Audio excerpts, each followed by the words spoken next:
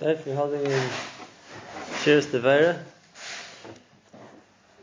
so in the last few psukim we saw that Devera is Mishabeach Yoel as much as the Emois. Nashim Ba'il Teverach, we spoke about the idea of Nashim Ba'il, and that applies to the four Emois. Each one is identified with the oil. And now we're going to see the next three psukim that she goes into detail exactly what Yael did. And that what was the way that she managed to overcome Sisra. Before we see the psukim inside, we must just remember that Sisra was, besides for being a general who had such a powerful army, like we spoke about 900 chariots as well as however many soldiers he brought with him. But besides that, as a person, Sisra was an extremely fearsome person. We saw that Barak was too afraid to, so to speak, challenge Sisra on his own, even after Dvorah promised him a victory. He said, if you come with me, I'm going otherwise not. So there was a certain fear of Sisra as a person. And B'chol Zos, Yoel, who wasn't a warrior in her own right, but nevertheless she was willing to try and subdue and eventually kill Sisra on her own. So obviously if the Navi is pointing it out, it's pointing out elements of the mysterious nefesh involved, but also the courage involved. So what did she do? So we're going to first read the psukim with the pshat, which is how the Mephosh will explain it, and also we'll see what Chazal say, which is a different meaning altogether in the pasuk. So in pasuk Chafei it says Ma'im Shal. He asked her for water. That was exactly what it says in the Navi before in Perek Talid, when it talks about before the Shira. It tells us the fact. So he says to her, "Ashkinina mat mayim ki tzamesi." Please give me water because I'm thirsty. And chalav nasana, she gave him milk. The pasuk says, "Vatifach esnei the chalav." She opened the container of the milk, and she gave him milk to drink. So that, until now, it's an exact repetition of what the Navi tells us the story happens when it tells us in the previous parak. But the next point she adds another idea, and that is b'seifel adirim yikriv achemov. A seifel is a bowl or a pitcher. So in the seifel of the adirim, and adirim is this, significant of something important or choshev. So she brought him butter. Now that we don't see in the pasuk before, and also what does it mean? So there are two different ways in the Mephoshim to explain. The first one is that she wanted to, the first line of defense she wanted to use against Sisra is that he would think she was being mechabed him.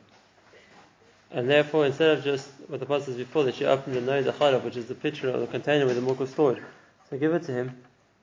The idea of giving him milk was, like we know, milk makes a person sleepy, but she didn't just give it to him out of the milk storage container. She poured it into a seifel adirim. A seifel is like a choshev pitcher, adirim of choshev people. And then therefore the sign of being mechabed him. As he asked for water, she could have just given him a drink. But if she brings it in a fancy, so to speak, decanter, so it will make him think that she's being mechabed him, which would be the first reason why he wouldn't be on guard around her. And if that's the case, the adirim is going on the seifel. In other words, it was a pitcher, it was a jar, or whatever it was, used for adirim, for choshev people, and in that he kriv achemo, which means the best of the milk, so to speak, the cream of the milk, which would again be a sign that she's trying to mechaber. Okay, so that's the one reading of the pasuk. The Rashi doesn't want to say it like that, and therefore Rashi takes the pasuk out of a simple meaning. That's interesting, and Rashi explains the seifel adirim. Adirim is the name for water. So in the seifel of water, she brought him milk, or the rich milk. And where does he get adirim? It means water from Malchus Pasha. The pasuk says that the mitzvah went from mayim adirim, in the water which is stronger than they were, drowned them. Now that's a bit of a strange pshat, because adirim isn't a synonym for water; it's a description of the water. The water of Yam Suf was adirim; it was powerful water. In other words, it was something which managed to drown the Egyptians. So if you're going to talk about a jug used for water, so to say it's not a jug used for powerful water particularly. So why would it be b'seifel adirim? Or why is it the description of the water we're talking about over here? We have also Tehillim Mayim Rabbi Adir. And again, you do. And then again, it's talking about the koyach of the water. So that's the Kodesh Mayim Rabim. It's the sound made by a mighty torrent of water. But it's not necessarily a synonym for water. It's describing the water. When water trickles slowly, it doesn't make a noise. When you have a gush, or like a force of water, that's when you hear the Kodesh Mayim Rabim. So let's first explain why Rashi didn't want to say the simple pshat, and that's why he wanted to explain it differently. And there's two explanations, two directions we could go. The one is that she wanted to trick him into drinking the milk. Where Rashi understood. The Adam Mepharshim understand Adrabah. She wanted to mechabed him. So he asked for water, and says, "That no, it was water. I'll give you something more if I have milk."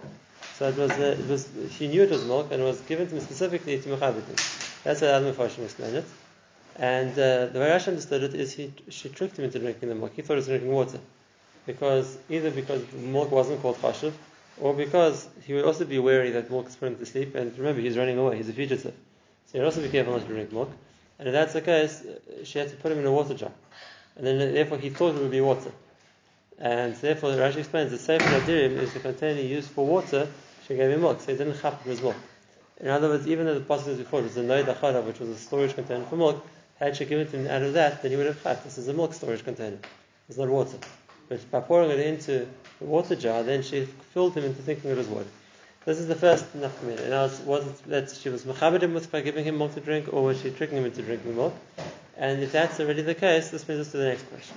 And that is that besides to the practical discussion of what happened, there's another element here also, which could be enough community here in the Mepharshim, and that is the idea of the Mepharshim explained of giving him milk in the chashuv kli was to mechabed him. And the idea of being mechabed him, giving him honor, was that way it would lower his defenses. And the question is that mutter. Is it mutter to be mechabed rishon? Even if there's a te'eris in doing that, is it mutter to be mechabed rishon? Because on the one hand, it might help overcome the rasha. But on the other hand, we see that it maybe makes a chilul Hashem. The person's no one was around. It doesn't be berabim, even for the person himself. A person thinks that giving kavod to a rasha is it mutter or not mutter. This is a discussion we're going to see again in a very similar. That when we show that we mechabed the rasha, that we're giving kavod to somebody who's doing averis, and we don't want to do that. So it's not only because people think that you hold the person. Even if the person himself thinks that you hold him, would be a shayla. Oh, the Rasha thinks you. The Rasha thinks hold him. So by that also makes the element of chilul Hashem that even if it's only short term, because the idea is to try and destroy the Rasha through that. But the Maisa, if it's giving a kavod, is there an issur in that? And this is part of what we're going to see also in a very similar setup in the story of Haman. And that is when Mordechai was berabim, he didn't bow down to Haman. So you understand, there was chilul Hashem, berabim, whatever it's going to be. But even when they were by themselves and there was no one else there, then still Mordechai refused to bow down to Haman. And so there were a number of reasons why. But one of the reasons is that it's also to mechabed rishon. And even if it's no one else there, it's still the same as still apply. Here she has a reason for it. So if you don't need to explain that that's what she did, Well, if Rashi wants to say that she managed to trick him into drinking milk instead of being mechabed him with the milk, so Rashi should rather explain it in a way that. But she wanted to put him to sleep. So she put him to sleep. Not giving him for free. Yeah, no, but you're not mechabed him. The in is not the free. The in is the kavod. So if she's going Part to of the trickery. If that's how you're going to explain the pasuk. If you're going to explain the pasuk, the trick was he didn't know what it was. He thought he was drinking water. So it wasn't the kavod, it was just a way of putting him into drinking the milk. And if that's the case, then Rashi can explain it without saying that she's mechabed him from it, then they would go with this side that it's also to mechabed rishayim as well. I thought I remember hearing that you're allowed, let's say, in a dinner, give honor to a Rasha. So it takes the pasuk out of its simple meaning. The Sefer Adirim is the kli used for water. It doesn't really mean it. It's shuzim seifel mayim, whatever it would be. And we already said mayim in the pasuk before that. But nevertheless, if we're trying to explain why Rashi wants trying to avoid the pshatit, so just Neradak and all the other questions say there would be two reasons why he explains differently. Okay, so that's the first part. In the Gemara, Moshe Rabbeinu was meant to be made covered with Paro, or meant to be Mevazer. Right. Rashi and Chumash goes with the man that he's made covered with it. Right. But that was off the idea what Rashi explains. Because in the passage of the beginning of Vayera, it says Vaisavim of Bnei Israel, will parent Melech Mitzrayim. So Rashi explains that the tzivui to be neg b'kavod. So It's not a rule that we learn. So that was a specific tzivui. Maybe it doesn't always apply. Fine. Anyway, that's also the din of a melech. There's a bit of a difference there. It's not necessarily every Rashi.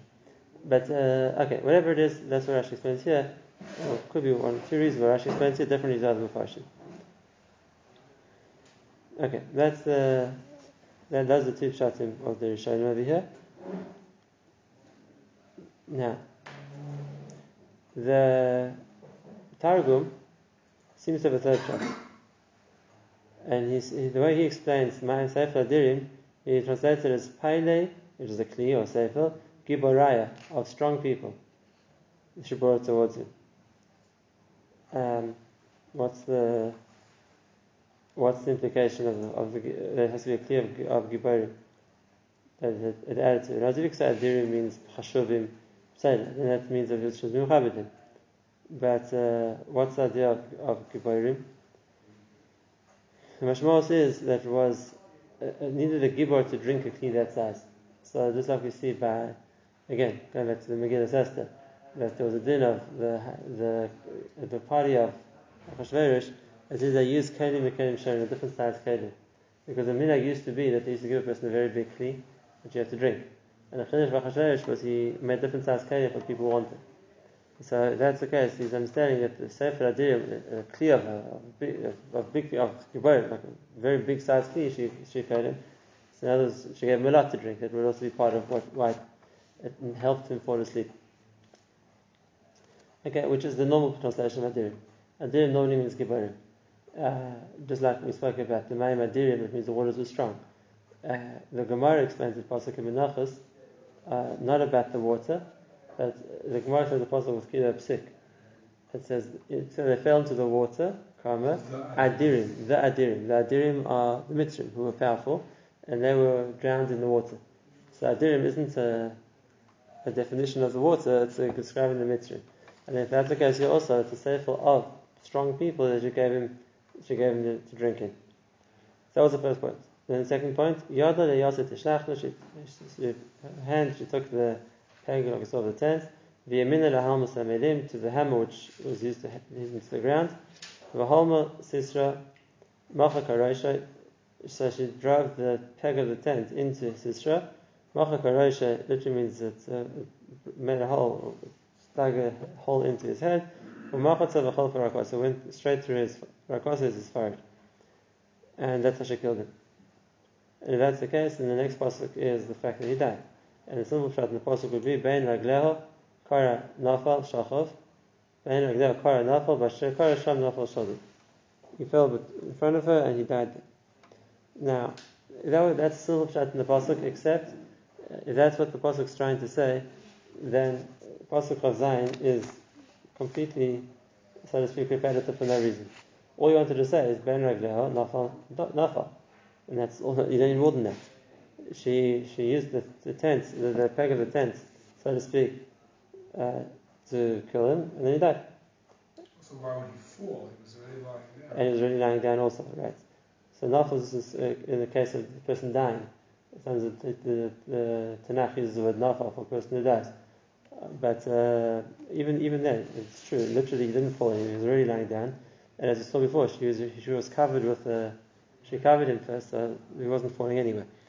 Now, because of this, the Gemara is Darish's pasuk not kipshotoi, and it's also not in its place, because if the way the Gemara is going to explain how the Gemara is Darish, it should already be before the other two psukim. In other words, if you're going to say that this is describing his death, then it would fit after she had explaining how she killed him that he died.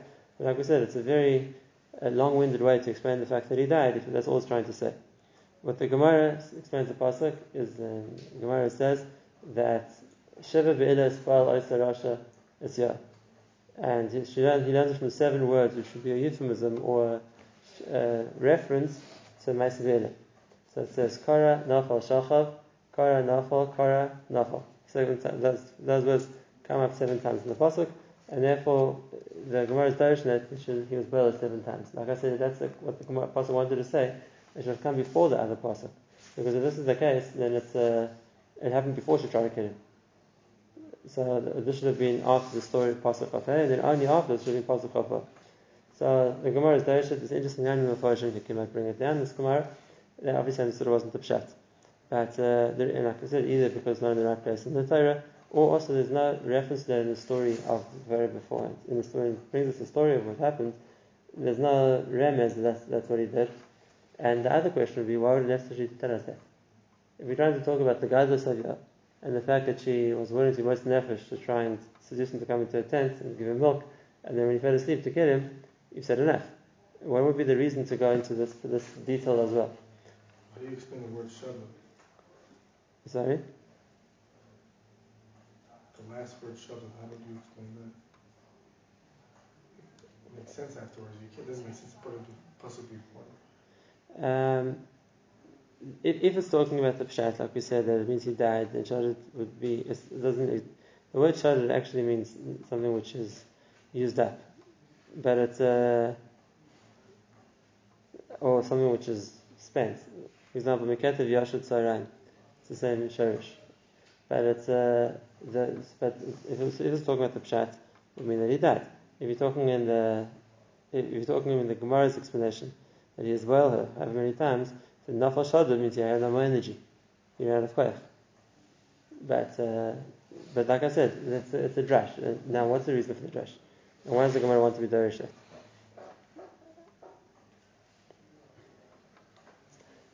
So there's 2 things. The first one is there's a Gemara in Ksuvos, and the Gemara in Ksuvos talks about a Valeshes which was Nechas Le'ir. Soldiers who enter a city, and the Gemara there says that if soldiers enter the city, then all the Kohanos, all the wives of Kohanim who are in the city, are the Cheskas also to their husbands, because the Arach is that Aisha's Kohen Shemen says also to her husband. And Goyish soldiers, when they enter a city, that's what they involve themselves with. And the Gemara says, that there's a mission that says in Avodah Zarah that if a Goyish soldier enters the city, what's going to be the status of the wine in the city? Are you chayshish that the Goyish soldiers help themselves to wine, and therefore you're going to be chayshish all the wine is touched by Goyim or not? The Gemara is mechalek in closed bottles and open bottles, wherever it's going to be. So the Gemara says here you see the mechalek, and here you just assume everyone's awesome.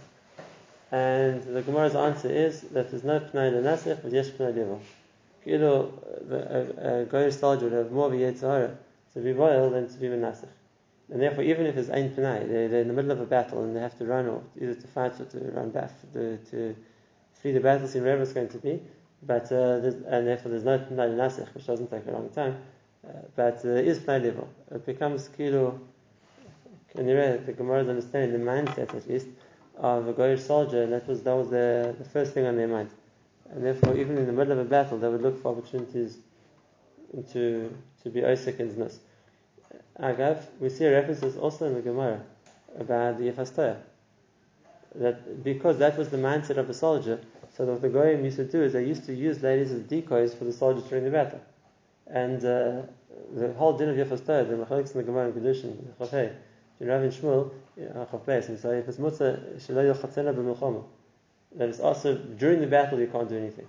But obviously that's what the idea of putting the Yefas there was for. In other words, mid-battle, that was on the soldier's mind. So that's why we see in 2 places, both in the Pasuk and in the Gemara, that was the understanding Chazal had of let's say, what was a non-Jewish soldier speaking about during battle. And if that's the case, Sisera would be no different. So even though he was batim running for his life, he had lost and he was running away from the Jewish army, but the opportunity to be mitzasik and dvaravera would be foremost on his mind. Now, the question is, Why would Yael agree? She wasn't in a position where he needed her more than the other way around. So it wasn't like Chashvarosh and Esther that he was a king and she had no choice. He was already running for his life. So why would Yael agree to such a thing? She felt that it would make him weak and she would be able to overcome him. Right. So this little chat is that just like she gave him milk because she thought that way it would make him tired. So standing over here, it would be a way for him to lose his energy or to be tired, and then she'd be able to overcome him more easily. And the shayla is, if that's the case, then does that justify Advar Avera, which is like we started talking about last time already. The Gemara says, God Lavera Lishma. And we don't find the heter to be misazik bavera because the person thinks he's going to get cheshmi out of it. So we have to say the same thing we said last time, and that is that Be'etzem there's a heter of karka olam, and she allowed herself to be karka olam with the cheshmi that this would be a way to save Klal Yisrael. That's the simple chat. Now, there's another way to understand it also. But for that you have to be mindful a little bit more about the Rasha called Sisra. Just as a Hakdama, there's a story I remember from a personal incident from many years ago. At the beginning, when I got to know Mori Rabbi Moshe Shapiro, a friend of Racha, so there was one shir a week he used to give which was open to the public, and all other shirim was by invitation only. And he was very makbid about who would come to his private shirim. He had whatever, it was very hard to get in. So the first time that he let me into one of the private shirim, so he was talking about Sisra. He was talking about Sisra, and he spoke about was how Sisra wasn't just like a Rasha who was there to fight against and overcome. Sisra Be'etzim embodied the koyach of Rabbi on his own. And he was the embodiment of the self, something like that. Okay, he just said it in passing because he was talking about something else, which he didn't explain it.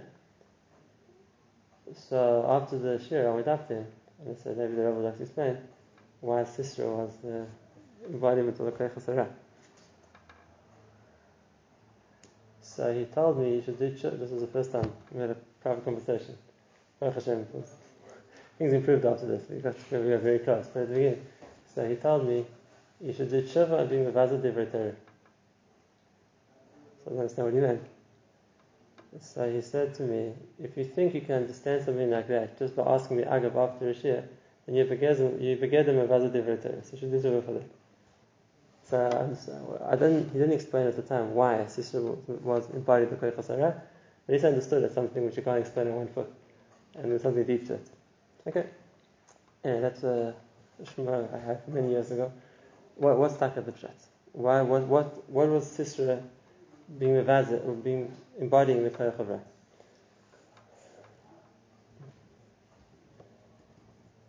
So the Gemara talks about various people who were given exceptional qualities and they all used it wrong. For example, the Gemara talks about Avshalom, who was Misparach B'Saireh. He had extremely beautiful hair. And a number of times in the Navi it talks about Avshalom's hair and what he did with his hair, and eventually that would lead to his downfall because what happened was he got his hair caught on a tree and then he was left suspended, like hanging by his hair. That's how Yoav caught him and killed him. So it says that Avshalom was Misparach B'Saireh, Avshalom was Nichshel B'Saireh, and Avshalom was Nelesh B'Saireh.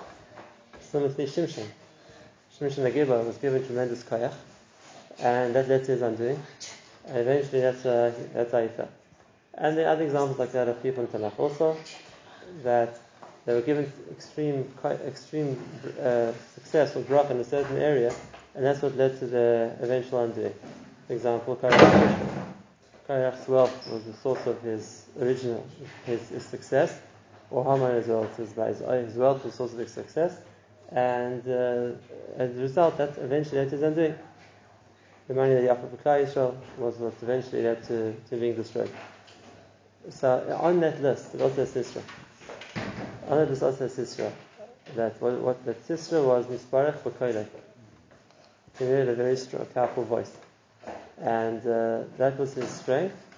And that's what we saw before, that he used it to be Makadal, Klapi Malach. And that was the Ra of Sisra. That is the Koyach that he was given, as opposed to just using it to do it by Avera, he used it to be Mechayev from Megada. There's a certain existential Ra, and that's what we saw at the beginning of the Torah. Right, as opposed to all the other Shoftim who were leaders, Dafka against Sisra needed a Navi. I can explain that. Because someone who's the Zelo Mazeh, when the Koyach Ra is coming as somebody who's being Mechayev Klapei Ma'ala, it's like an erga that we need a Navi who's going to be able to share Dvar Hashem. Sorry? We're going to talk about that. That's why the Me'et Tkiyas come from the mother of Sisra. We'll talk about it tomorrow night, Be'ez Hashem. But in the meantime, there was a certain koyach that Sisra had, and there was a certain Mimela. That's what gave him his power, his ability to control his voice. Chazal said amazing things about it, that he could, like when he was trapping animals, he could get an animal to freeze in its tracks by shouting at it. A certain koyach b'koyle says that he could, he had a certain strength in his voice that he could force things to happen like that. Okay, that was the Ra of Sisra. Now, if that's the Ra of Sisra, so what was the way to overcome it? What was the way to overcome it? So physically, the Mahalach which overcame Sisra was the fact that Yael put him to sleep, and when he was sleeping, she could kill him. So that speaks about the physical side of how to overcome Sisra. What about the chelek of how to overcome his so to speak divinely given koyach, which was b'koyle? So that was the idea of why it was necessary for her to be machshel him in an avera first. So Be'ez Hashem tomorrow will explain that, and you'll also see the hemshech, which is hemshech of this principle. Yeah, so we talk about the kodesh of the shofar, 100 kodesh of the shofar come from the kodesh of the mother of Sisra. Be'ez Hashem will explain that at the same time about how this was connected. The koyach that Sisra was given, that was koyach for koyle.